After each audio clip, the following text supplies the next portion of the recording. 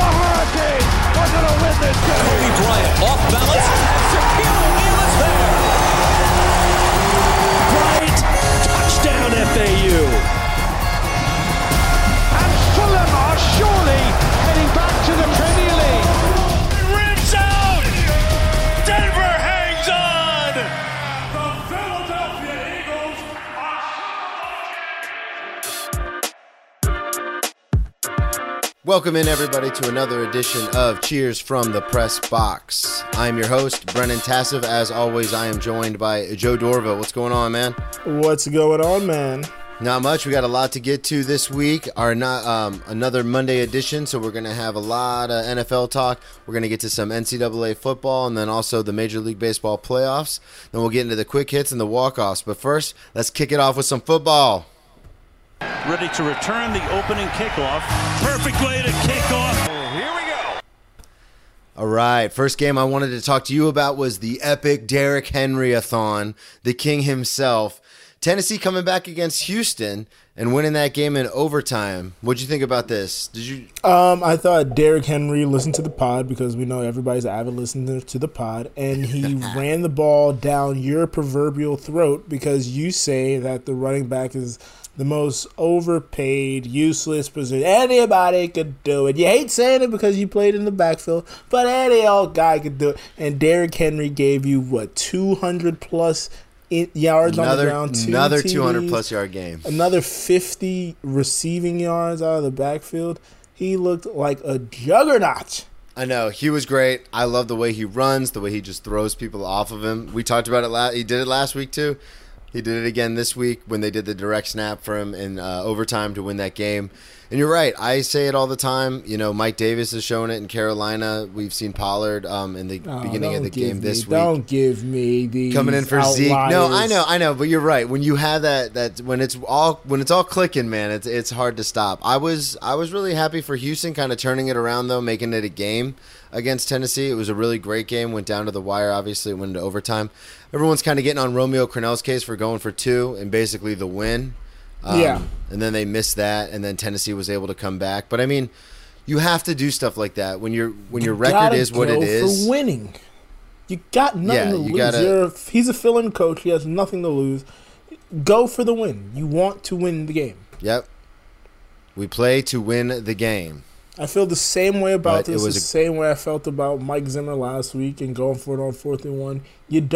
You've seen what Derrick Henry's been doing to your team. You've seen what Tannehill's been doing to your team. Exactly. We don't want to give them the ball with an opportunity to win the game, so let's try to put it out of reach.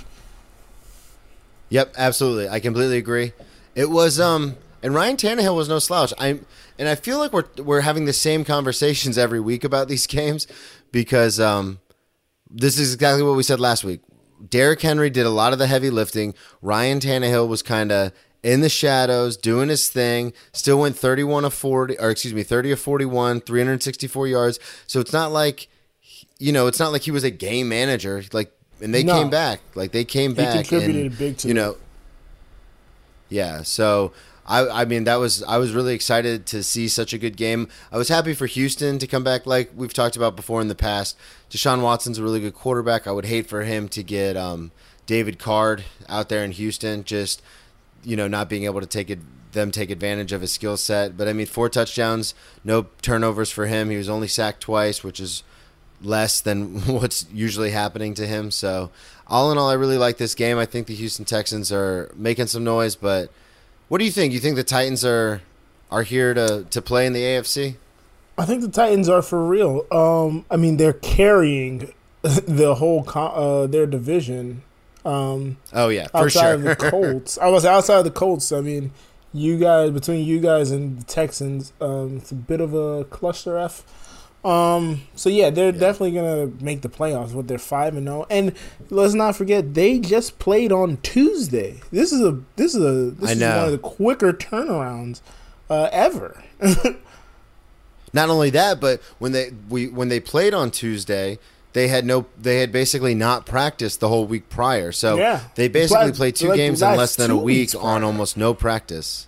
Yeah. So they've been out of their minds. I think Mike Vrabel is going to be is going to go down as Bill Belichick's best pupil because, a lot of people leave the Patriots and don't end up doing anything. But I think Mike Vrabel is, I think he's doing something there. He's got that old school mentality, that defense first, we're going to run it down your throat, and he's doing well with that. Well, I've been hearing this. Was he on the coaching staff there? No, but I think it's... I know he was a player there. But yeah. Okay. Yeah.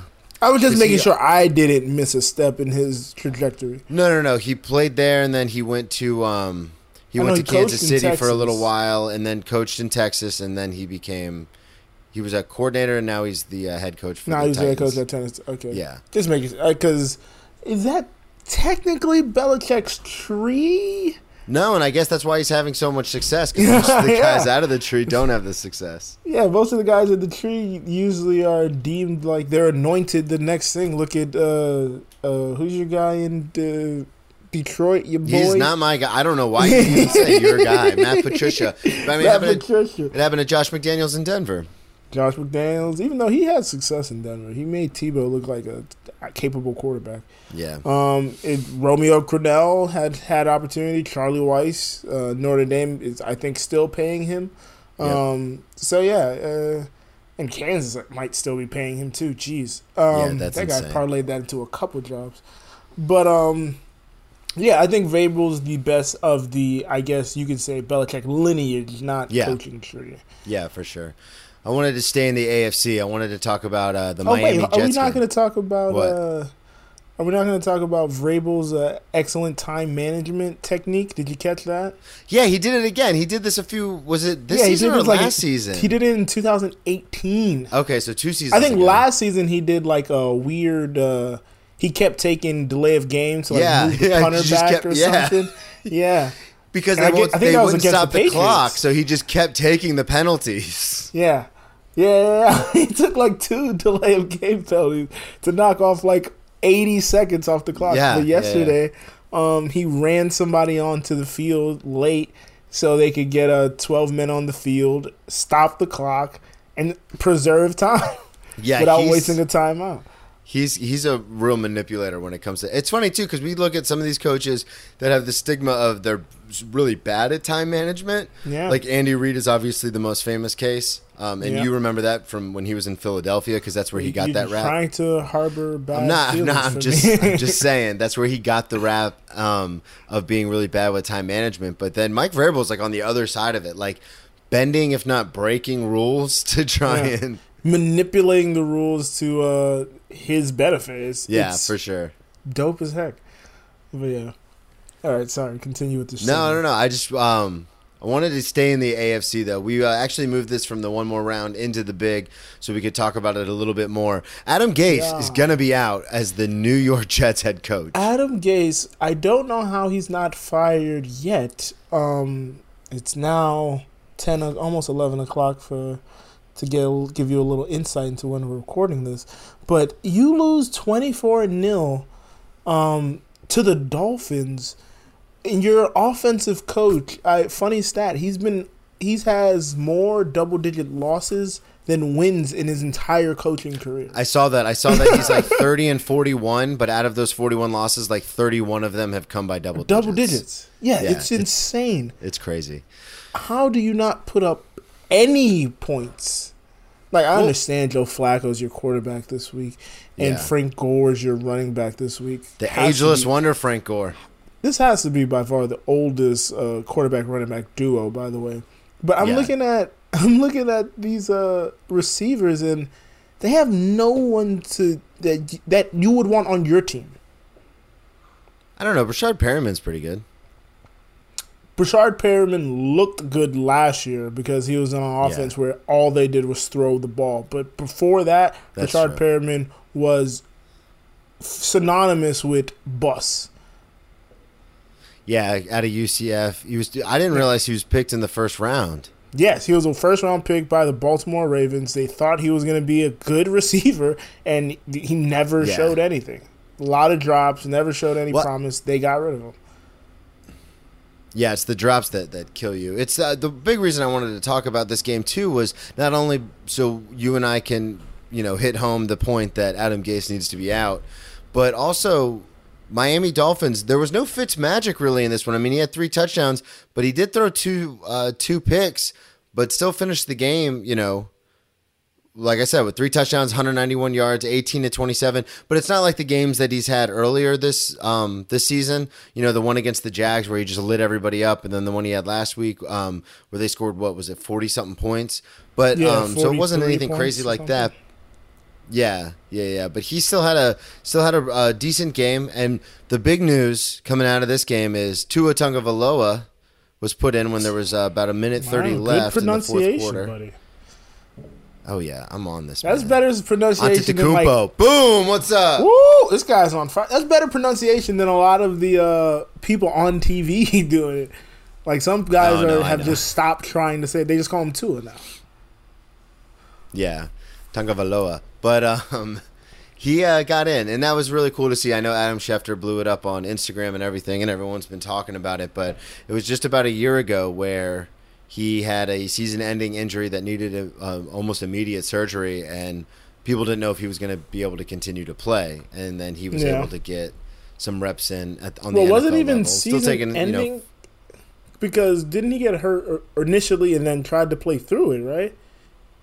Or is that a different injury? He had was that the ankle injury? That's right, because he had got the ankle injury first, and then he got the hip injury, Yeah, so if I'm correct on the timeline, he had gotten a hip injury, then he had gotten an ankle injury, then he came back, and then he got another hip injury on the other side, and then that's when everyone was like, he's injury prone. Like, this is the third time he's had to have surgery. Second time he's missed a substantial portion of the season. I think it's ankle, hip.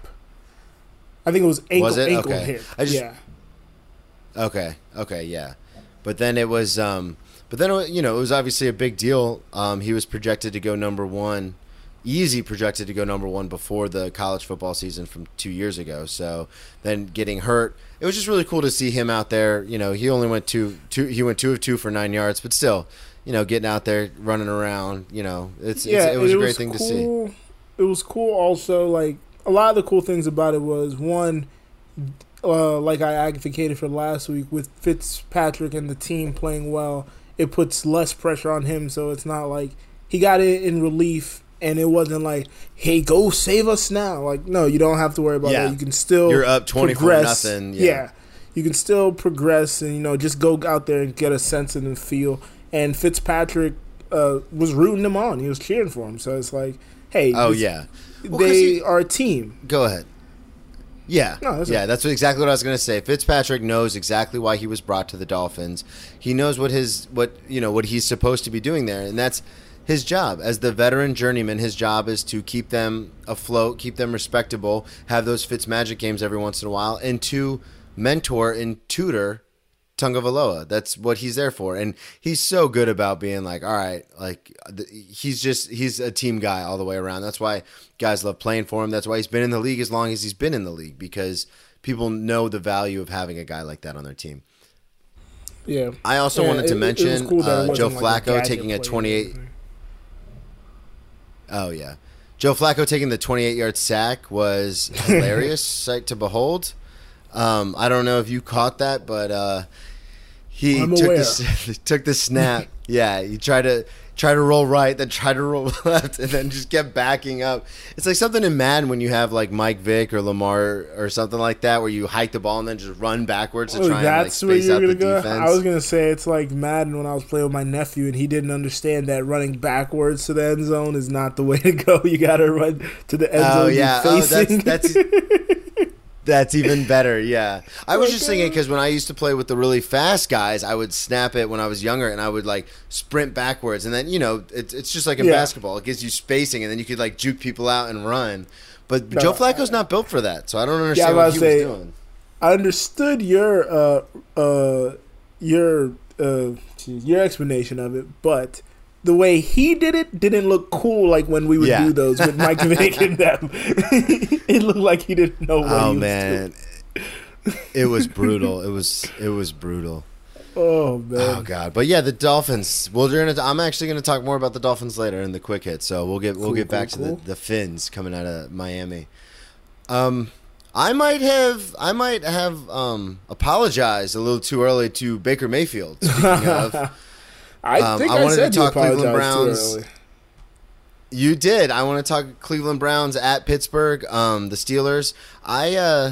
I'm starting to realize why people in the broadcasting world and in sports media have their takes and then they stand by them like to their own detriment. I understand it now. How you flip-flopped on your position of this take now. Because at first you were like, I was premature. What? Now you're like, I'm premature on saying I was premature. Well, that's the thing is you know me, I'm the biggest advocate of no one's bad in the NFL. It's just the breaks of the game. Everyone's good. Everyone gets paid. You know, I say it every week. I say it all the time. And then when I had this take, I was like, oh, you know, they're not going to be good this year. They're overhyped. They've got too many personalities on the team and not enough like team players and stuff. And then I don't know why, I just thought maybe I was wrong. After 4 weeks into the season, I thought I'm wrong. I apologize. I said it on the show. And then the Steelers came out and must have heard the podcast because they were like, nah, man, you were right. Cleveland Browns 7, Pittsburgh Steelers 38. There was also a bit of an undertone to this game with everything that happened last year with Garrett and Rudolph and all that bad blood. And, I mean, Pittsburgh this year, they got Ben back. As much as I don't like Ben as a human being, he's still a really good quarterback, and they get him weapons. There is no team that gets their guys weapons that everybody's like, how did we pass on him? Like the Pittsburgh Steelers. Yeah, they find receivers in the second and third round, too. It's not even like they're wasting, or not, I shouldn't say wasting. Second, it's not like third, fourth, fifth. I think Antonio Brown, when he got there, was like a 6th-round pick or something. Third? Oh, Now I gotta look this up. I'm sorry. But yeah, I mean, they had found Mike Wallace. No, I never heard of Mike Wallace prior to that. Yeah, no, me neither James on that. Washington. Well, the same thing with Juju. Yeah, Juju, Darius Hayward Bay. Like, they keep finding these guys out of nowhere. I know, and that's insane too. They I don't know if it's development or if it's just they find they have to have the best scouting team. Yeah, they just know exactly what they're looking for, so that's what they, you know what I mean? Yeah. But yeah, Baker played like 5th pick. Okay, I was close. Baker played like dirt trash. Baker got benched in this game. Well, Baker apparently came into the game with an injury, with a rib injury. Got roughed up. Got pressured the most he had been by any team prior. I think he was pressured like 52% of his dropbacks. The Steelers, if nothing else, they have a really good defense. I know this because the Eagles lost to them last week. Yep. And they get after the quarterback, and they come with bad intentions. Yeah. And that's before the whole Myles Garrett backstory. They're coming with bad intentions. I know a lot of our listeners are screaming into their car right now. You were right. He was projected in the 5th or the 6th, was taken in the 6th with a pick they got from the Arizona Cardinals. So you boom, count it. Count it. Yeah, it's that defense is great. And that Minkah Fitzpatrick, I know people say all the time, like, I would never trade a 1st or a 2nd round pick. That's capital. Like, that's potential. You never want to trade that. I would trade 2 or 3 first-round picks with the way Minkah Fitzpatrick is playing. Like, yep. You have a 50-50 shot in the first round anyway, and then that's not barring injury or anything else like that. And Minkah Fitzpatrick is playing out of his mind. So that hats off to them for making that trade. And you gotta look at when they made that trade. That was at the start of his 2nd year, so they still get the 3+ years plus the 5th year option on it. It was essentially like you got a pick from last year. Yeah, it was a trade off. That's why they call it a trade, Joe. So yeah. But yeah, no, he's been phenomenal since getting there. He's paid dividends, and yeah, no, that trade they look like the smart guys. I'll tell you that. Yeah, definitely. Do you think the Browns? I know we've talked about it before. I know I've said it before. I am on the record. Odell will never say anything really to the media, but with his body language and everything, him slamming his helmet down at the end of that game, I'm smelling they pulled Baker for his own protection, quote unquote. Odell was kind of getting frustrated towards the end of that game. I think if they lose 1 or 2 more games in the next couple of weeks, I think this might spiral out of control. Well, the funny thing is, I mean, they're 4-2, and people are creating all these narratives. The issue is Baker got drafted based on his pinpoint accuracy and has become less accurate and has thrown more turnovers, had more turnovers than I think a lot of us anticipated him having. I think this is his second game in a row with 2 INTs, and then you had 1 for the pick six. But, I mean, if we look at the rest of their schedule, they have a winnable schedule throughout, but also the teams they beat were Cincinnati, Washington, Dallas, and then Indianapolis, which is such a fucking roller coaster because Philip Rivers exists to be a roller coaster. I thought they were going to lose that game yesterday. We're not talking about that game, but I thought they were going to lose that game yesterday to Cincinnati. Everyone did. They were down by 21 points. I was so bad because I woke up and then I went to our pick'em thing and I was like, you know what? I think Cincinnati could pull this off. And then I was like, nah. I was like, nah, the Colts got this. Oh, I took Cincinnati. And so I kept it with the Colts, and then, after 10 minutes, it's 21-0. I'm like, what the hell? And then they ended up getting the shit back right. I was like, jeez, man, that's annoying.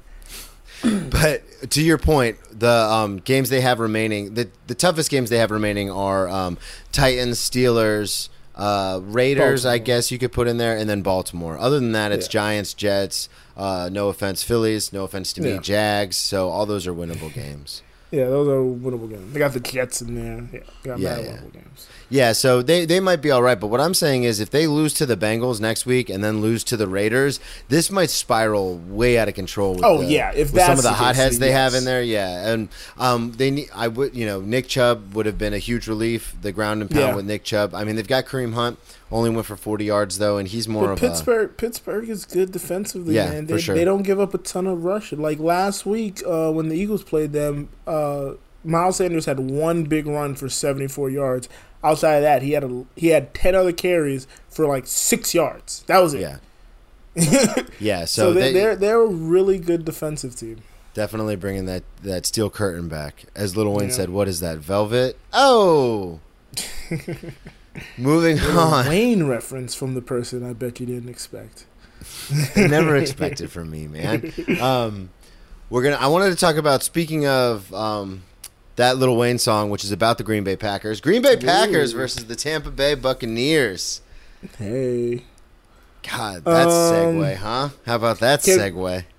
Let's talk about this game in steps. So the game starts off. Packers go up 10. My guy Rodgers, I like Rodgers a lot. I know some people think he's arrogant, but I like arrogance. I like you are on the record for saying that. I like warranted arrogance.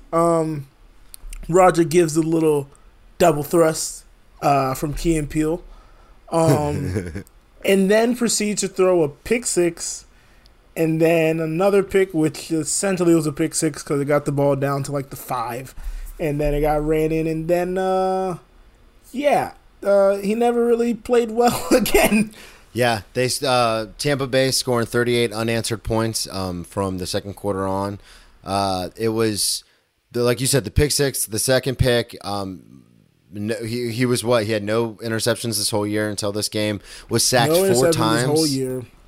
He hadn't thrown 2 picks in a game since 2017, which is insane. I mean, he'll bounce back from this. Everyone knows he's going to bounce back from this. But I've been saying since week 1, because I play with them on Madden from last year, that Tampa Bay has a very good defense. The reason why they were not very good last year was not because of the defense. It was a lot had to do with Jameis Winston turning the ball over constantly. And putting the defense in very bad situations. Yeah, and if you're on the field that much, you're going to get, you know what I mean? The defense is going to get tired. So I've always had faith in their defense.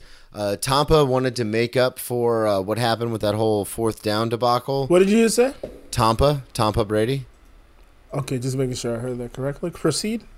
Yeah, it's Tampa Bay. Okay, I'm just looking for other co-hosts for this show now.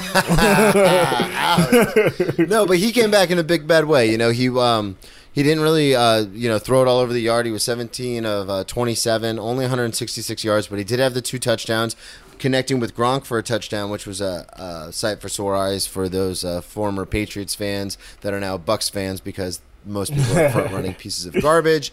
Ronald Jones had another great game, too. I love to see him run the ball because, again, he's another... Do you know when Gronk's last touchdown pass from Brady was? It was before the playoffs of 2018.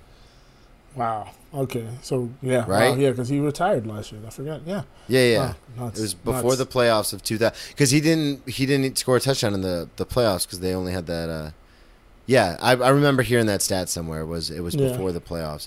But Ronald Jones had 113 yards. I'd love to see 200+ pound running backs lighting it up. That's always a good thing.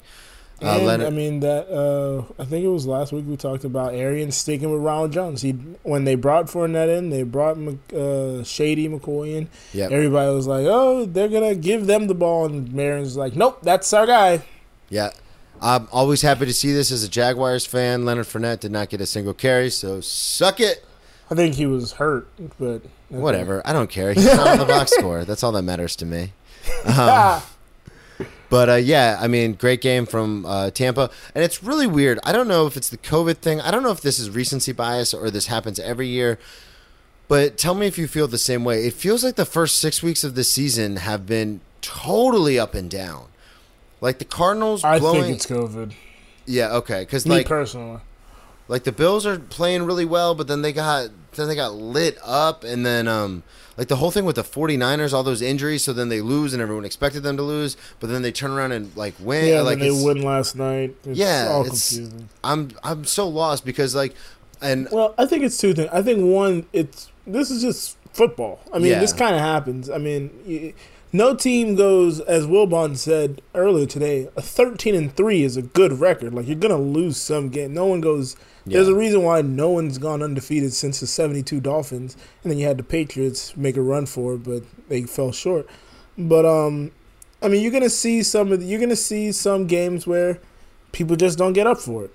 But, no, yeah, you're definitely right about that. It's weird because some of these teams that we all thought were really good at the beginning of the year, like the Colts, for example, like they're so up and down, and then for Rodgers to be playing as well as he did, and I get it, like he had an off game, and that happens. Like we say all the time, opportunity and execution and everything, but like it's weird to see what happened at Tampa last week, and then come back and beat like the team we all think is going to be, I predicted to be in the NFC Championship game, to just like blow them out like this. It's kind of like, what is happening? Yeah, I mean, it's a couple of things. There's a lot of fake teams out there, and sometimes you stack wins on some of those fake teams, and then when you meet up with a real team, you're like, oh snap, we were playing like half speed because we were kind of cruising. So like Roger said in his post-game conference, like we were kind of cruising, smelling our own shit, and then you look at who they played, and it was like Detroit, the Saints defense, which is god-awful, the Falcons, Minnesota, that looks trash. So some of the teams they were beating were kind of bottom feeders as far as defense, so their offense was just clicking. They ran up against a real defense, and they're like, so we got to like really put a game plan. We have to next protect time. Aaron Rodgers? What's this? Yeah, and they're dealing with an offensive line issue. I think Bakhtiari got hurt. That game was out of hand. Pronunciation. You nailed that one. That game was out of hand before he went down, though. Yeah, but I'm saying things they got to assess moving forward. Yeah, for sure, definitely. Yeah, he was getting hit. It's just weird because then you have some teams like Houston, who everyone thought was going to be pretty good, and then to open up your season like that against the Chiefs and the Ravens and everything, it's like you can't buy a win. Yeah. And then we beat the Colts, and then we played really well against the Titans, and now we look like dog shit. So it's just so weird how it's like, wait, no. The Eagles were up 17-0 on Washington, and I was like, all right, you know what? Even though all this injuries to our offensive line, we got a good little outlook here. And then we've been outscored since then. Yeah. And we got a tie with the Bengals. I'm going to save this for This is why we love the game, though. This is why we play the game. Yeah. Most weeks, trust me. You're a Philly fan. I'm a Jags fan. Most of the time, I'm screaming at the TV. All right, one more round. Let's do it. One more round. Let's do it. You're up first. That's a lot shorter than last week. I was expecting. I wanted to go with the short one. I made two. I made a long version and a short version. Sweet. All right, let's do it. Atlanta, Minnesota is the first one we wanted to get to. Your thoughts? Do you have any thoughts? What do you want to say? How soon is Mike Zimmer on the hot seat talks are coming? Kirk Cousins is true to the dash, like I've always said. And hey to the Falcons for getting a win on the day where the Braves lost. Yeah, big win for the Like I Falcons. Matt Ryan getting back into form. 30 of 40, 371, 4 touchdowns. It's the Matt Ryan of old. Hooking up we'll with see if Julio. it's sustainable. Yeah, first time in a long time that they've had he's had a multiple touchdown game. So it's good to see. I just wanted to throw this in here just because it's Atlanta's first win. It's a big win. If it was last year, it would have been a huge win because the Vikings were good, everyone thought. But still, a win's a win. And as speaking of from a guy whose team only has one win, also, a win's a win, baby. Yeah, trust me, I know this. One more round. The Philadelphia Eagles. We lose more bodies. I don't know what is going on. We tried to make a comeback late against the Baltimore Ravens, who looked pretty perfect for the first half, and then looked to just take the foot off the pedal in the second half. Wentz has no one to throw to. Zach Ertz is now out. I believe Miles Sanders also got hurt. It's a shit show. I'm sorry. Yeah, they kept it close. I mean, the final score, like you said, it was actually 17-0, and then they kind of came back. But the Zach Ertz thing, because there was talks about them trying to maybe move him with everything that was going on this season, and then he went down. So now you can't trade an injured player against NFL policy. So I don't know. It was good to see. I mean, they racked up 22 points in the fourth quarter. So it's not like we said last week. And my whole walk off was based on they're trying to get next man up mentality going, but they just can't. They're losing too many bodies. They lost two more guys this week, so they're just losing a lot of bodies. Yeah. Sorry. One more round. All right, my Jacksonville Jaguars lose at home to the Detroit Lions. Matthew Stafford lit us up. Only went 19 of 31. Didn't even have good stats, but still, he played really well. Had 5 rushes for 14 yards, and those were killers. Because, like I said, if you look at the box score, it doesn't look like he did all that much. But those runs, when it's first down, he's picking up first downs. Defense didn't play very well. Gardner Minshew, like I talk about every week, does not look comfortable in the pocket. Always has gaudy numbers, it seems like, but does not look comfortable when you watch the game in the pocket. He looks scared. He looks like he's always trying to run. Big shout out though, former Jaguar Ryan Davis. Got to meet him the other day. Super sweet guy. Just wanted to throw that in there. From Bethune-Cookman out of Daytona. Thanks for listening to the pod, Ryan. Yeah, but anyway, my Jaguars, I don't like I said, I don't know what happened. We beat the Colts, we played the Titans to within 3, and we've just lost all sorts of mojo and momentum. So a lot of injuries. What it was. I watched some of the game, and like you said, Minshew looked to be a little antsy. Like, you guys got down the red zone, and he just kept lofting the ball way over people's head to the back of the end zone. To the he's doing this thing too, where he, as soon as he gets the snap, he immediately does what we were just laughing about with Joe Flacco. He'll start to it's almost like he gets the snap, checks his first read. If it's not there, he tries to take off and make something happen. And that's why we loved him last year, because he could get out of the pocket and make stuff happen. But it's just, he always looks like he's trying to run first, after watching some of the Mike Leach games this past year, I can see where he gets that mentality, because it's with Mike Leach's offense, that air raid, it's ride or die. It's you're either going to score 80 times a game. You're going to score 100 points, or you're going to have 10 picks. It's ride or die. So, and especially after I was watching the Mississippi State game this past week, and the quarterback, the very first drive threw for 70 yards down the field, touchdown. Then it was pick. So I was like, all right, I kind of see where these gaudy stats come from. There was a game like that. We'll get to that one in a second. Anyway, the other thing, to piggyback on what you were saying, when you leave the pocket like that, the defense doesn't even have to worry about that other half of the field anymore.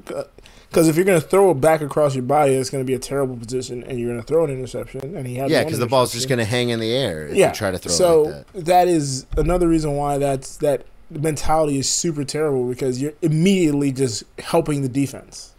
Yeah, and it's.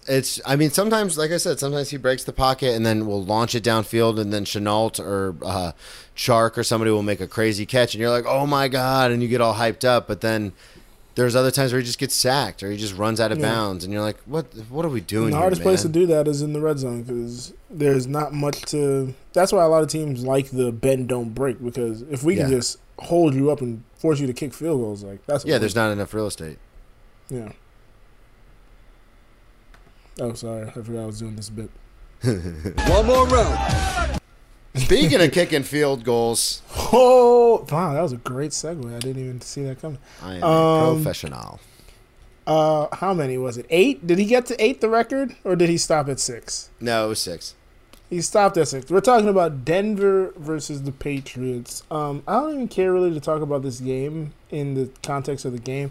I more so wanted to say, do you think, because the Patriots had their facilities shut down a few times this week, Cam was coming off of COVID himself. Do you think this game was scheduled too fast? No, I think. I mean, they had to play because they couldn't. That's what I was going to say. They had to play. Yeah. I think the Patriots are going to be really fine. Have to play, but the money is forcing them to pay. Yeah, have to play in the context. Like obviously, we don't have to do anything on. Yeah, on like the NFL NFL is like, okay, we're not adding an extra bye week, so sorry guys, go out there and play. Yeah. So. So I think the Patriots are going to be fine. I think, like you said, they kind of rushed back a little bit. Cam Newton again had led the team in rushing yards by a huge margin. Shout out. He had the 2 picks, but that's going to happen when he was out with COVID, hadn't practiced in a long time, the facility was shut down. Did get sacked 4 times though. Denver looked, I don't want to say good, but they looked decent. I mean, Lindsey came back with some force, 23 carries for 101 yards. But Drew Lock, I know at the beginning of the game we were talking to our former producer, rest in peace, El Greg, and he was. I didn't know how you were going to fit it in this time. He was saying, "Oh, this is a bit. I'm going to do this every time I talk about him." I love it. It's funny. But he was saying how Locke looks pretty good in the beginning, just couldn't get anything done in the red zone, couldn't finish drives, and then looking at the box score, that's exactly what you can see. 10 of 24, 189 yards. And 2 picks. So, and he 10 of 24, that is god awful. Yeah, so they're definitely wanting. I mean, he's coming back from injury, so they want him to be a game manager. Jerry Jeudy, for being such a high first round pick, he's got to hang on to the ball. You nailed Antetokounmpo. You nailed. I know. What was the first one? I nailed Tua Tagovailoa. And you stumbled on Jerry Jeudy. I said Jerry Jeudy. God. Oh, that's great. But yeah, he for being the 15th pick in the first round, he apparently has the most drops on the season out of all the first round wide receivers taken. Yeah, so he's got to play better. He's got to play better. Got to be better. You can't look around at your boy Henry Ruggs balling and you out here dropping balls all day. Yeah. By the way, Henry Ruggs, I was just watching some of that game before we came on. Someone needs to get him a sandwich. Henry Ruggs? Yeah. You mean CeeDee Lamb? No, I meant CeeDee Lamb. I'm sorry. Yeah, I was wait a second. They're off this week. They're bye week. No. Not Ruggs. CeeDee. Yeah. Too many Alabama receivers. He's so skinny. I mean, I'm sure he's jacked and I'm sure he's stronger than me, but I'm like, dude, like you're coming out of your pads, man. I was tangent now. Did you watch Hard Knocks, right? Yeah. That corner, whatever his name was. Oh my God, the little one from the practice squad. That guy was so small. Who talks too much? Yeah. He's like running up to Aaron Donald and him standing there. And Aaron is just kind of like, yeah. He's like, what's up, man? What? I was like, oh my God, he's got that energy that matches like that tiny little body. Yeah, that manic energy. I was like, I know that guy. I hate that guy. Yeah, I know that guy too. I'm Aaron Donald. I'm like, dude, like, can you just cool out? Yeah. Oh man, but Denver, I don't think is for real. I think the Patriots will bounce back. I just think it was a good win. Good for them. I mean, they beat a really good team. I do remember a season once a few years ago where we beat that team that was supposed to be really good in the New England Patriots, and it meant jack shit. So, yeah, true. Well, that was the last Blake Bortles year, right? All right, moving on. I know Joe is not watching the NCAA college football this year. So I just wanted to tag on a few things. Bama rolls. I don't know if you caught any of the highlights of this. What is this? Are you not watching highlights either? What's going on there? It's funny because I think it was after the boxing fight. After the boxing match, they played a highlight and like I saw it and now I was like, oh, that doesn't feel good, so I just turned it off immediately. So I guess I'm not watching. I'm not really watching highlights. If it comes on my Twitter timeline, I may glance at it. Like there was that the Tennessee, I think it was the Tennessee quarterback threw like 3 interceptions like within a minute. Yeah, and like 2 of them were pick sixes. So I saw that, but like I don't think I've seen a highlight from my fucking Hurricanes this year at all. So that's crazy. Yeah. But so I'm gonna give you the rundown real quick of everything you need to know. Georgia, apparently with this super top ranked defense, looked good going into the half. They were actually up 20-24 on Alabama. Then I don't know what Nick Saban said, but Alabama came out and rolled them 41-24. There were a few That's SEC. the headline. Nick Saban was allowed to coach. That's totally positive. That was pretty. But I guess it was crazy. A false positive. They said. Yeah, that's what they're doing. They're doing like 2 or 3 tests in a row, so in that way they're kind of like, nah, this isn't a real positive. A couple of upsets, you already alluded to it. Tennessee got upset 34-7 by Kentucky. South Carolina beat up number 15 Auburn, so they'll probably fall out of the top 20. Oh, they finished that out. Okay. Yeah, they'll probably fall out of the top 25. I did want to say Clemson put 73 on Georgia Tech. As a former small Division I school athlete, I will tell you we've played former national champions the year after they've won and never, ever gotten rolled by that many points. So suck it, Georgia Tech. I know Clemson lost last year, but Georgia still. Tech really a just D1 school in football. As long as Georgia, because they beat Miami last year. So. Yeah. Well, and then that whole thing that happened this year with Florida State. I don't know what's happening with FSU. So they come out. I know what's happening. They changed quarterbacks. So they come out and they look like trash. And then just don't look good at all. And then hang on, let me pull it up. And then all of a sudden they beat number 5 North Carolina. They hang on to win that game. They got this new guy in there. Jordan Travis. That's the guy. They finally traded their quarterback. They took Blackman out. Yeah. So they put in Jordan Travis. Talk about skinny. That guy was fucking real thin. He should never have been allowed to play quarterback. He was getting tossed around like a rag doll last year by those men that were on Miami's defensive line. Oh, I feared for that kid's life. Sorry. Well, the new guy they got in there, Jordan Travis, is not a quarterback in like the old school sense, obviously, because nobody is anymore. They always go with the kind of guys that can dual threat guys, like Jaheim Allen out of Buffalo. But he's 6'1", 200 pounds. You like how I gave that to you? But so this is the crazy thing. So he was 8 of 19 passing, 8 of 19 for 191 yards and a pick. But here's the thing: 16 carries for 107 yards. So and 2 touchdowns. Oh, wow. So I mean, I don't know. So they running the if you're North Carolina, now? I don't know what you're gonna do. I guess they're doing something like that. I mean, they didn't look. It wasn't the old school triple option, but they're running some sort of hybrid. RPO. Run option hybrid thing. So it's that was interesting to see. I don't know if FSU is turning it around with the new quarterback install or if they just got lucky against North Carolina. I mean, North Carolina obviously has one of the best coaches in the history of college football, so I think they'll be able to. Mac Brown? We're going to say Mac is one of the best coaches in the history of college football?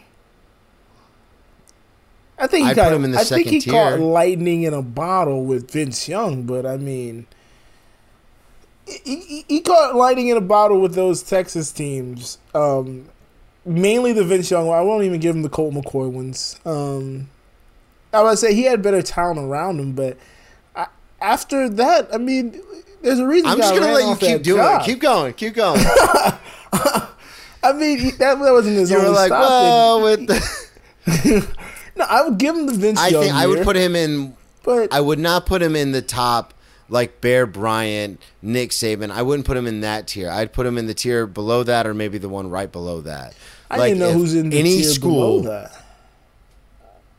That's what I'm saying. One of those 2 tiers below that top one. If Miami came to you and said, "Hey, you can keep the young dude, Mike, whatever his name is, Manny Diaz. What's his name? I don't know. Yeah, you can keep him, or you can have Mac Brown. What are you doing?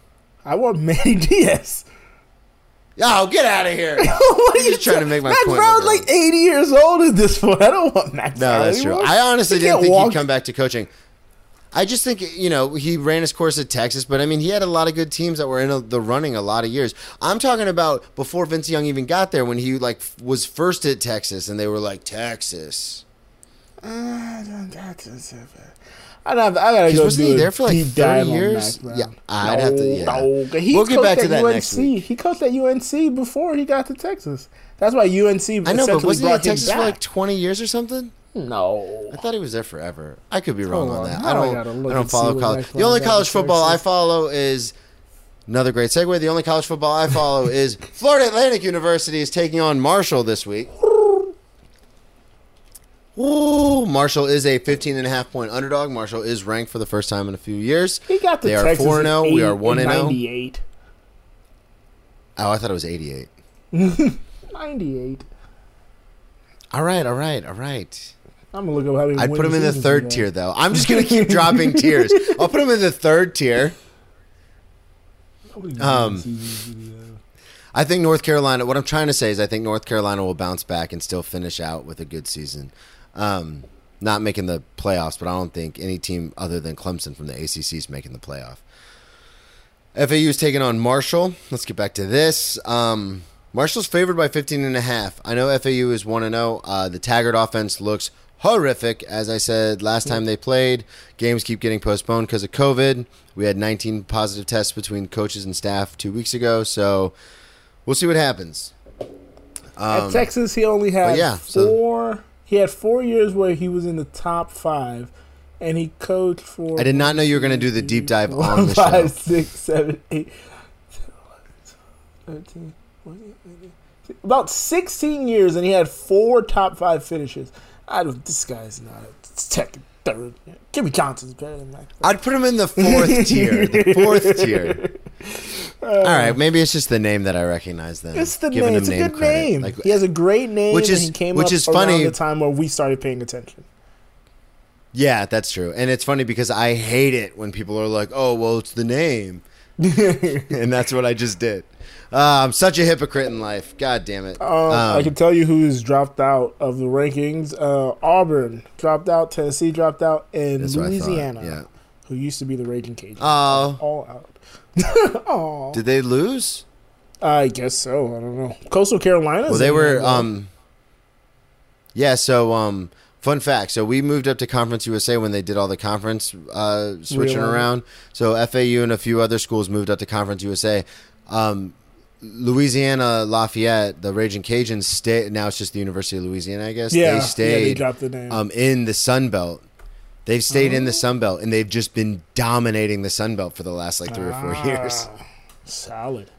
But it's sad to see they got bounced. It's weird. So we've won Conference USA like the last 2 or 3 years in a row. Still never ranked. Don't understand it. Crushed Memphis in a bowl game. Destroyed SMU last year by like 40 points. SMU was ranked this year. I don't get this it. year, But it's anyway, because of what's her name, Boogie down Bronx. Lane Train. and we've only played one game. That is there's teams that's played no game. They're in the top 5, but we're not going to get to that. That's true. Yeah, Big Ten. Anyway, moving on. World Series, as predicted by your host right here, Brennan T. Comedy. Brennan Tassif predicted Rays, Dodgers. Brennan, shit. Sorry. Brennan Known you for got it. going on a year now, 100%. and he still does. I'm going on it. Brennan got it exactly right. He kind of went chalk because they're the 2 number 1 teams. Win chalk, baby. And I wanted to have some flair. I wanted to put the Padres in there. But yes, how we got here, the Rays went up 3-0 on the beloved Houston Astros. And then the Astros won 3 in a row to take it to a Game 7. And I could tell you how nervous my friends were because we're in a group chat and we were texting the whole way through the game, and they were screaming essentially at their TVs at every move I was that freaking Kevin out. Cash made. They got up early. Thankfully, they got up early 3-0. Was it 3-0? Yeah, 3-0, and then they got a security run late in the game. And then when they took Charlie Morton out, they were like, this is the dumbest thing ever. And I'm like, guys, you got to relax. There's always weird things in a Game 7. If we go back and look at the Cubs Game 7, Joe Madden was looked at as like a maniac for some of the moves he made, but then it eventually paid off in the end. So I was like, just keep your cool, keep your composure, and then they give up 2 runs. And I'm like, keep your cool, keep your composure. Keep your composure. And then they put in... We can't freak out there, you guys. Then they put in Adam Gase's son, apparently, because this guy had the buggiest eyes I've ever seen since Adam Gase's introductory press conference. His name was, I think it was Chris Fairbanks or Kevin Fairbanks. I don't remember. But he was able to get a 9-out, I think it was, 9-out save. Not 9-out, 6-out save, 2 innings. And the Rays move on. And AL MVP was Randy. Damn it! How do you say his name again? Shoot, Randy. Rosarina. There we go. That's a name you should learn. Everyone should learn because that kid is going to be a star. And the Dodgers. I live in Atlanta. For those that don't know, and this city has a lot of bad breaks when it comes to sports. They were up 3-1. Sure. They were up 3-1, lost 2, and then lost last night. I turned on the game to see Kike Hernandez, after I got off work, to see Kike Hernandez bomb a shot to, I don't remember where it fell, but I think it was left field. And then the coolest, he's probably one of the coolest baseball players, Cody Bellinger, swagged out a home run late in the game. And then Mookie Betts was just robbing fucking hits all over the place. So that's how we got to Rays Dodgers. Game 1 is Tuesday, I think. Tuesday or Wednesday. I'm psyched. Who we taking? I'm going Rays, man. I said the Rays are going to win. This is the year the Rays win it all. This is the year of Tampa this year. Tampa Bay year. I'm still taking applications for a new co-host. All right, so we both have the Rays. I got the Rays in 5. Rays in 5. Rays in 5. Rays in 5. I'm going to say Rays in 6. It's going to be interesting to see. I'm going to bet Rays in 4, 5, 6, and 7. So. You know what? I'm going to be bold. Rays in 3. It's going to be interesting to see what happens to Kershaw because Kershaw did have a Kershaw-like performance in this game. In this series where he gets to the 6th inning and then gives up like 18 runs in a row. So it'll be interesting to see what will happen to him. He can rewrite his whole narrative by just winning a World Series. If they win a World Series, he has a halfway decent game. He can rewrite his whole narrative as a postseason choker. Yep, his entire career he can do. All right, on to the beautiful. Quick hits. All right, you'll be surprised how quick. Naaman hits. Quick hit. All right.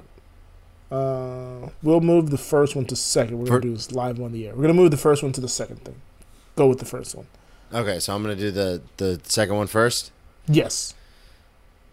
All right, cool. So I was listening to... Huh? I just finished talking a lot, so I want to give myself a breather. All right, no problem. I was listening to the podcast Two Bears, One Cave today with Tom Segura and Bert Kreischer, 2 very funny comedians. We don't name other podcasts.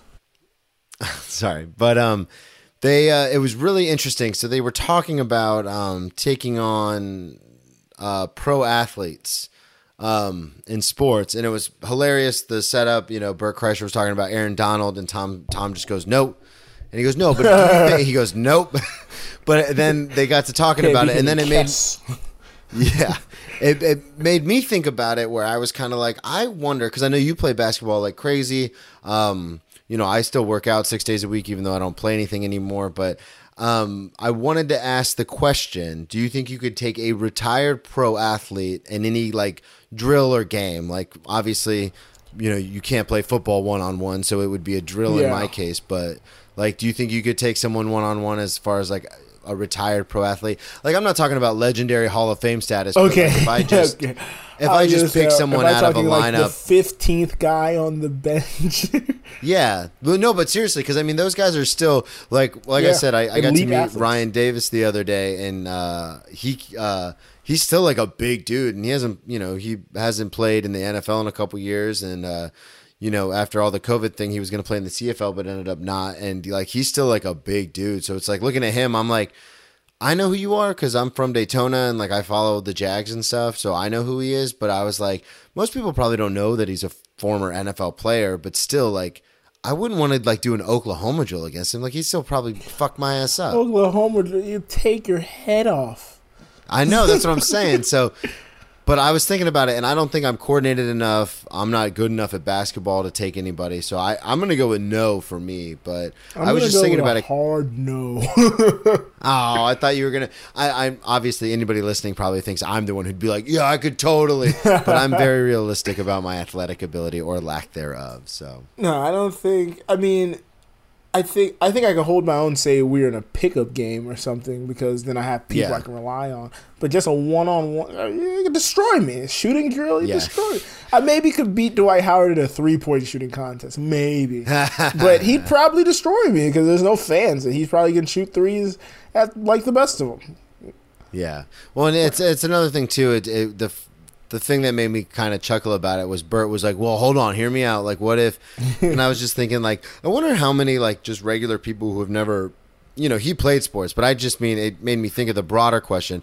I wonder how many people are out there who didn't play any kind of sports, who just think, like, oh, like we talk about all the time. They stopped playing at, say, middle school, but they're like, oh, I know, I can do that. Yeah, I used to play. So, but I wonder how many of those people, like, when we talk about all the time how people are just like, oh, they suck. Like, oh, the Alabama team could beat the Jets. It's like, no, they couldn't. I guarantee you they couldn't. Like, that's not how this works. Could beat the Jets, but I think and we're like, when the Jags don't play, players.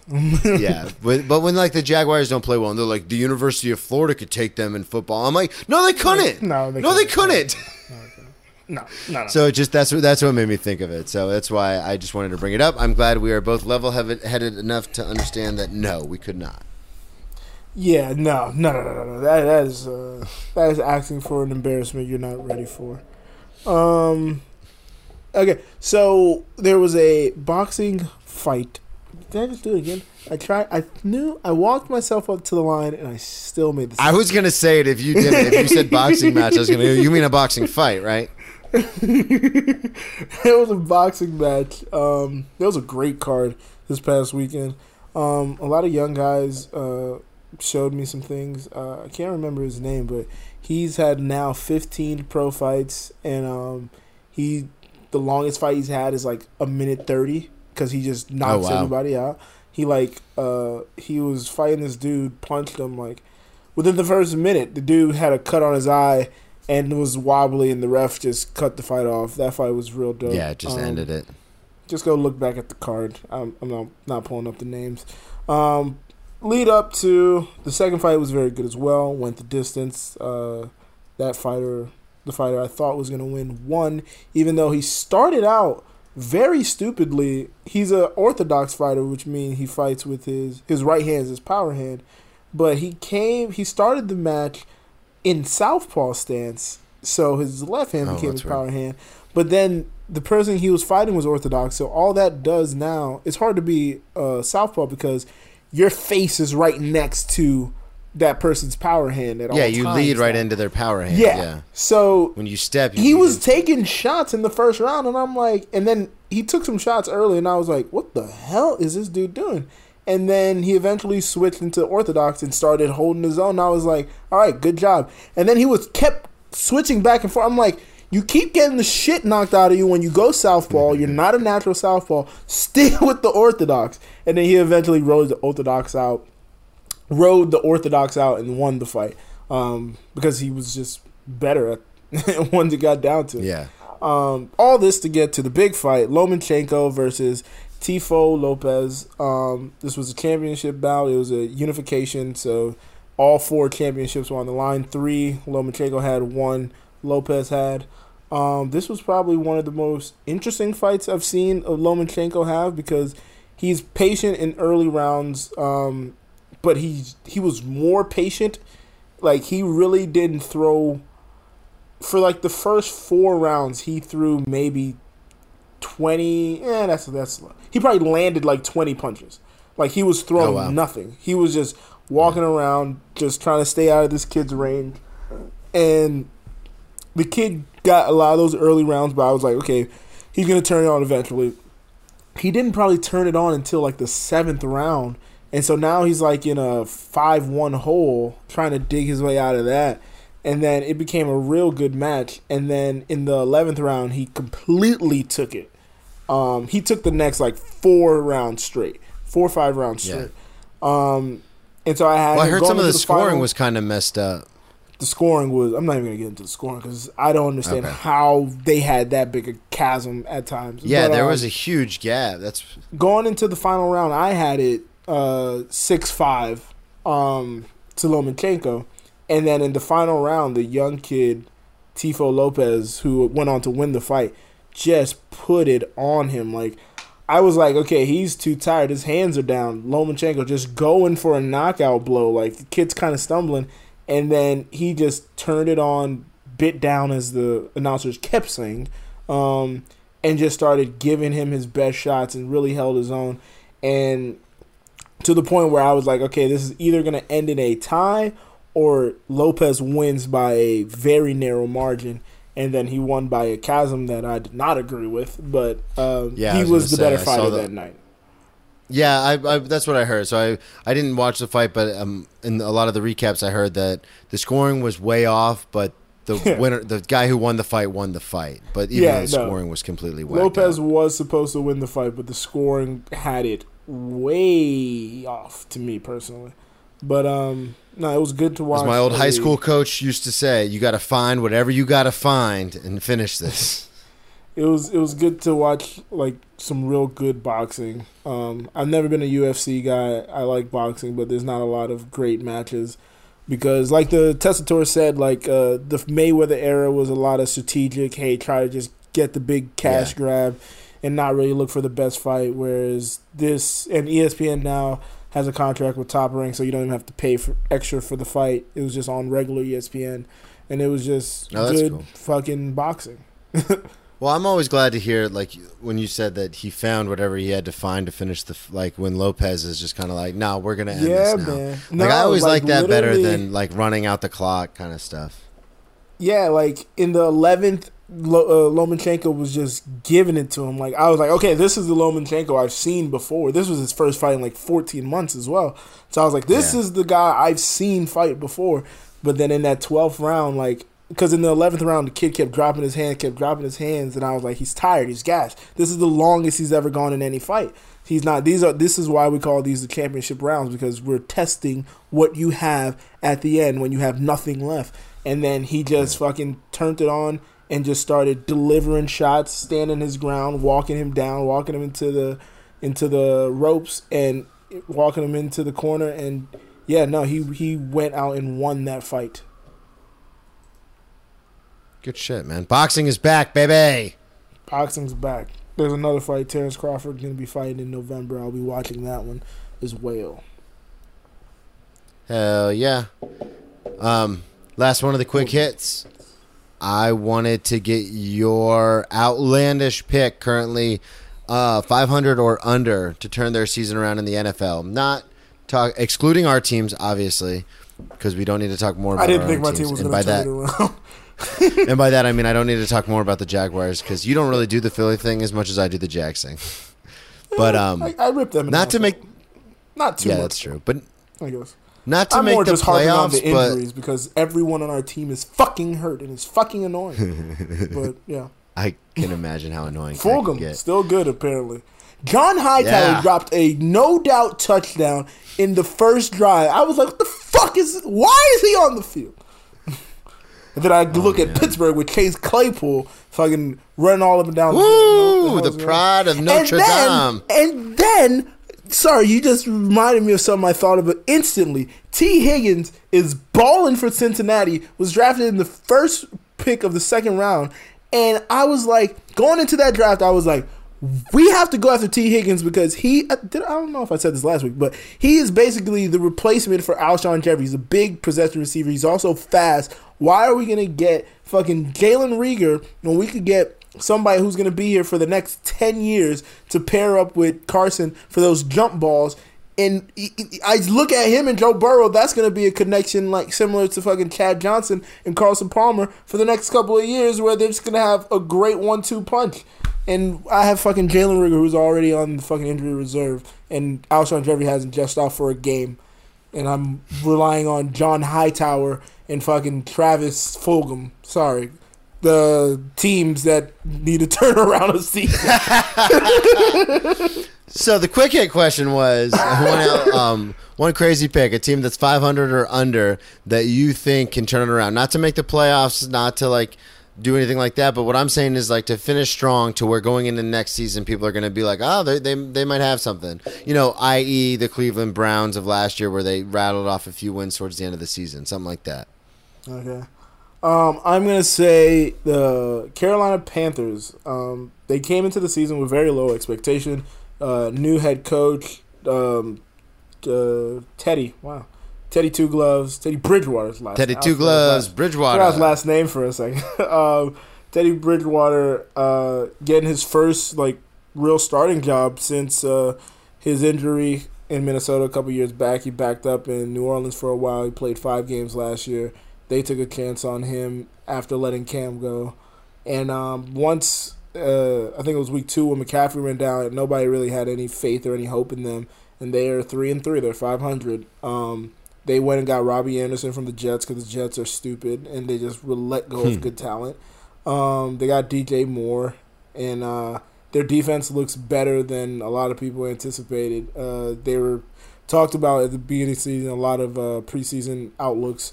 Their defense was basically supposed to get walked over, and it hasn't been. Teddy looks good. The head coach, whose name I can't tell you right now, but I know he came from Temple. He looks Daly. good. Joe Daly? No, Joe Brady was the LSU OC. Joe Brady, He's that's their right. OC now. But no, the coach is Matt Rule. Matt Rule from Temple. Matt Rule, I'm sorry. He was at Temple. He went to Baylor. Yeah, Matt Rule. Joe Daly, was what the coach. fuck am I even talking about? I was like, Joe Daly, what? But they look like they may know what they're doing. Teppers may have made a good decision moving on from the Newton contract and moving on from Ron Rivera. So I think they're going to have a better season than a lot of people anticipated because they're already having a better season than people anticipated. For sure. I agree with that. I was actually thinking that was definitely one of the teams I was thinking about. I was going to say Dallas, but then I started watching the first half of the Monday Night Football game, and I've changed my pick. I'm going to go with the Miami Dolphins. So I really think that Brian Flores is one of the best up-and-coming coaches in the NFL. I really think after the success they had in the last 6 games last year, going into this season, they've kind of really built on that. I think Fitzpatrick is definitely playing as a serviceable, if not very good quarterback in some games. I think they've got Tua Tagovailoa getting ready. He'll probably finish out the season. If he does play at all, it'll probably be to finish out the season just to get some reps in.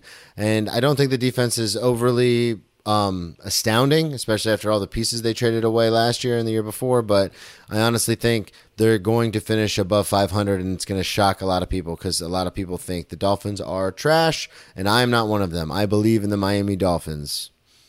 Brian Flores, probably the best coach out of that Belichick coaching tree. Yeah, for sure.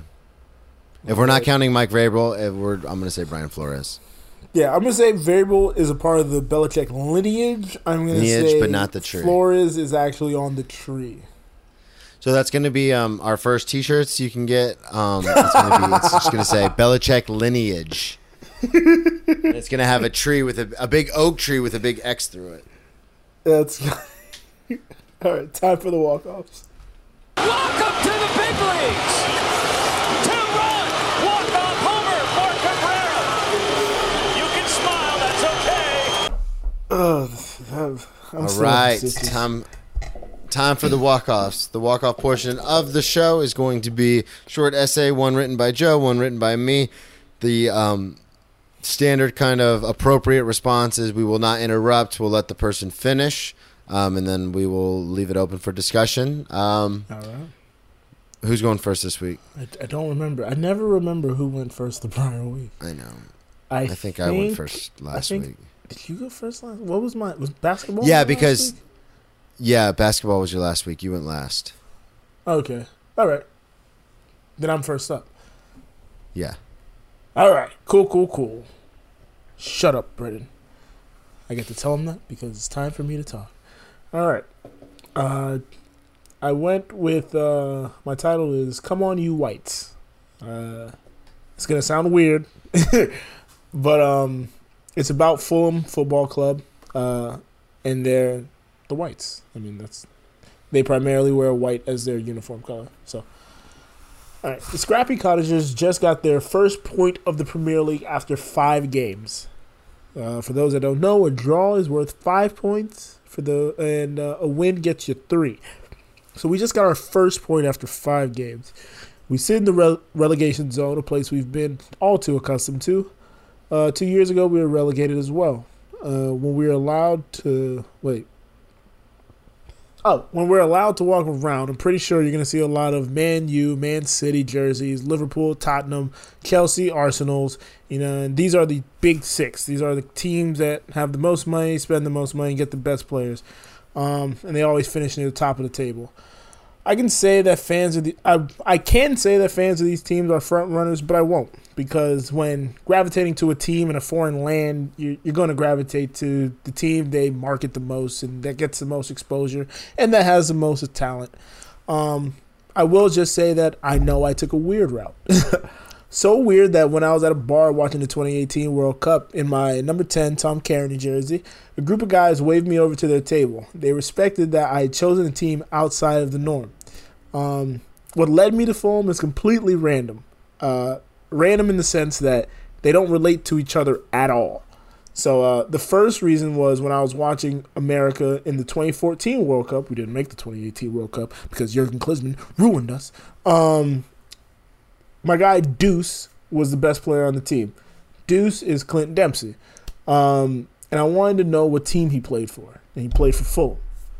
Fulham has a long history of getting American players on their team. Every season for a long time now, they've always had an American player on their team, so much so that they're often referred to as Full America. And the second reason I became a fan of the team was I became a big fan of comedian Jim Jeffries, and this was the team he supported. So I said, why not give this team my loyalty? This team it's not the greatest team, but it's not the worst team. They bounce around between the lower second division and the top tier, so it gives me a fun little roller coaster. I'm going to streamline this to when I moved to Atlanta, I was looking for a different way to make friends. And with my burner Facebook account, I found a group called Fulham in the South. I never checked in after joining the group, partly because I don't ever go on Facebook and partly because I'm antisocial. But with the pandemic and everything, I found myself just going on random things and whatnot, and I found my way back on Facebook through a weird route. And I saw that people, when soccer came back, some of these people were getting together on Zoom calls to watch games. So I said, why not join? So I hopped in for a couple games, and it was super fun. And then Fulham got off their ass. They made the playoffs, and they won the first round of the playoffs, and they made their way to the championship. And me and about 7 to 10 strangers, and not all in the South. Some people came in from New York. There was one lady who actually is from Fulham, England, and she would Zoom in from Fulham, England, and we watched Fulham get back to the Premier League together, and it was one of the funnest fucking experiences I had. So I just wanted to talk about why I love this club, because yes, they're not the greatest, but when they provide joy and when you're rooting for an underdog, as Brennan always say, it makes it that much sweeter because we're where we're not supposed to be. This is the oldest club in London. I've been to actual Craven Cottage where they play their games for a game. It was the first soccer game I ever been to, one of the best experiences I had, and a memorable part of a trip I took overseas. And so, Shout out to Fulham for getting point number 1. Let's try to stay up in the Premier League this time, guys. Oh, everybody knows Fulham. That's where it's at. Only reason I really like Fulham and love the fact that you like Fulham is because Tony. TK. Yep. Close personal friend, Tony Gunn. Get him on the podcast. I don't believe it. No, I'm just kidding. My girlfriend I hates want when to I talk do that. about why didn't we get a second striker in the transfer window, Tony? I've met him a bunch of times, but then I always joke and go, my close personal friend. She always goes, stop saying that. Oh, man. Well, mine is, so Moneyball just came back on Netflix, and tonight for Monday Night Football was the Jerry Maguire Bowl, the Arizona Cardinals at Dallas Cowboys. For anybody who's seen that movie, they know what I'm talking about. That's the big game in the end of the movie. So I did my walk-off. It's kind of it's not elaborate as I wanted it to be, but I wanted it to be a little bit shorter. I have a lot of thoughts on this topic. It's basically movies and TV and sports.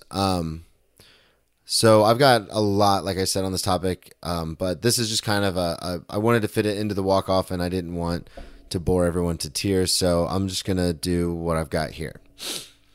Everyone listening is very aware of my passion for sports, but I am also very passionate about movies and television. I really just like enjoying great stories and storytelling, which can be found in both forms of entertainment. So it is not a huge stretch to say, when they are put together, it is a good bet that I will watch it and probably enjoy it. I have had teammates in the past who were very business about playing. It was more of a job for them rather than a passion.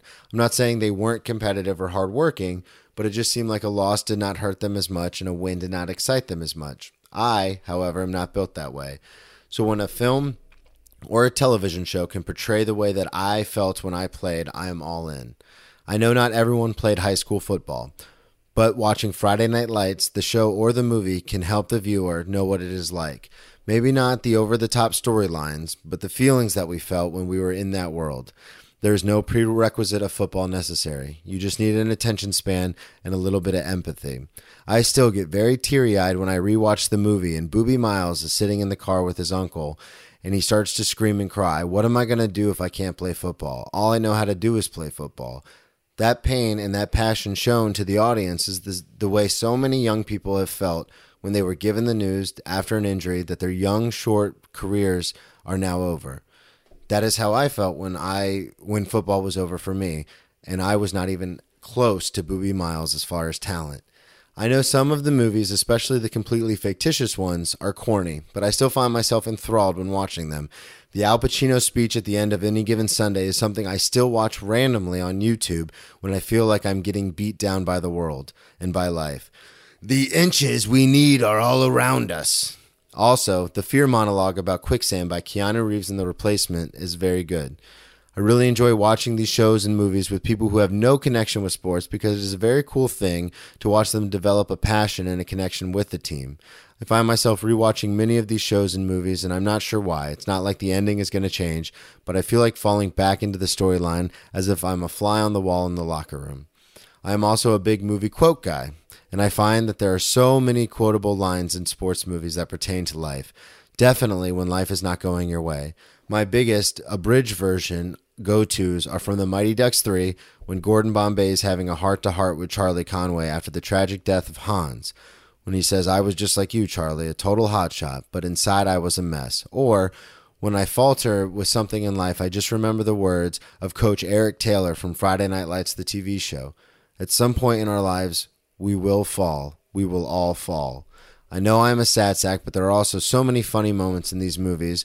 Like, hey, ref, if you call this game now, we can all make it in home to watch Melrose. Or the infamous Show Me the Money, I Love Black People from Jerry Maguire. And one of the best, Are You Outside Your Mind? I am so glad that there are so many sports movies, and I really do enjoy almost all of the ones I have seen.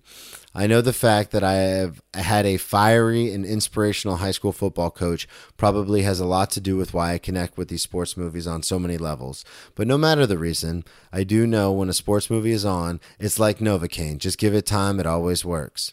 I hope our listeners also love sports movies and shows, and if not, hopefully this walk-off will help change your mind. Always remember, clear eyes, full hearts, can't lose. Clear eyes, full heart, can't lose. Can't lose. I love that you quoted the third Mighty Ducks movie.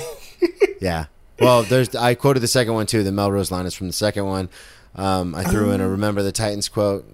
I run 6 plays, split veer. It's like Novocaine. Just give it time. It always works.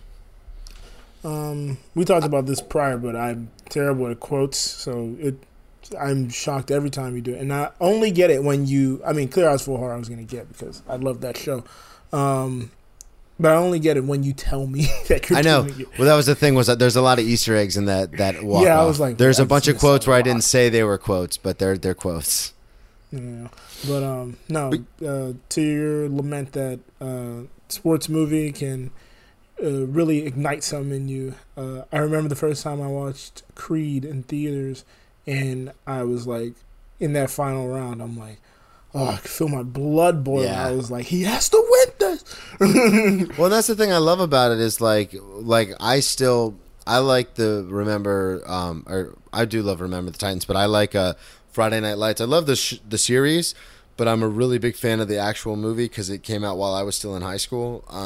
So it was kind of like that the thing. movie's great too. And I can't watch it with my girlfriend. She gets because with the whole Boobie Miles thing, and I literally walk around the house to this day. I constantly walk around my house and I go, "You want to win? Put Boobie in." And she always goes, "Shut! What are you doing?" But it's just like that whole thing, and I know some of them are corny. Like The Replacements is really corny, but that whole like when I tell my story at like at AA meetings and stuff, I always use that quicksand riff because that's exactly what it feels like. It's like quicksand, and so it's weird because you mention this all the time where you're like, man, you always just quote stuff. And I was like, oh yeah, I do quote a lot. And so that's why I wanted to, there's a lot more I wanted to talk about with sports and movies and stuff, but it's only we're under an hour and a half this week, which is good. Let's keep it like that. Wow, we're getting it better. Last thing I'll say for my brother, if he listens to this, I don't know if he listens to this. I'm a national champion, mama.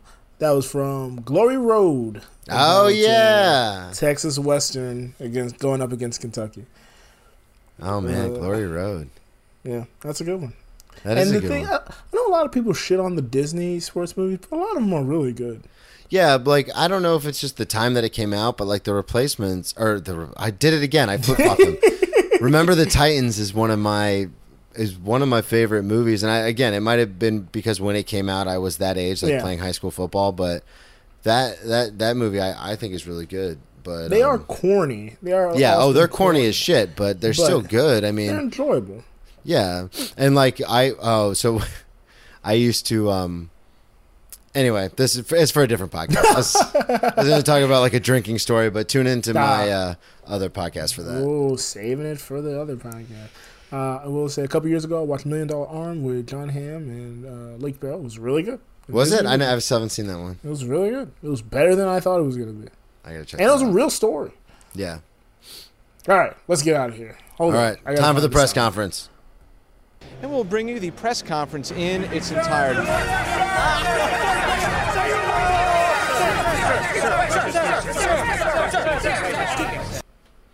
All right. You can follow me on social media at Joe Dorville. You can follow this show at Cheering Press on Twitter and Instagram. Brennan. Brennan T. And check out my album, TV by Headphone Joe. No O, no E in the phone. Sorry. Go ahead. I was going to say, you got to plug that. You can check me out, Brennan T Comedy on all social media, BrennanTComedy.com. I also have another podcast called Brennan Tassif is Your Ex-Drinking Buddy, where for the most part I will have guests on and we talk drinking stories, good, bad, ugly, indifferent. Just kind of a podcast where we make, we find light in the dark kind of stuff. Anyway, that's Brennan Tassif is Your Ex-Drinking Buddy. Again, Brennan T Comedy on all social media. Thank you so much for joining us this week. We will see you next week. And that is why we play the game. Hello. Hello.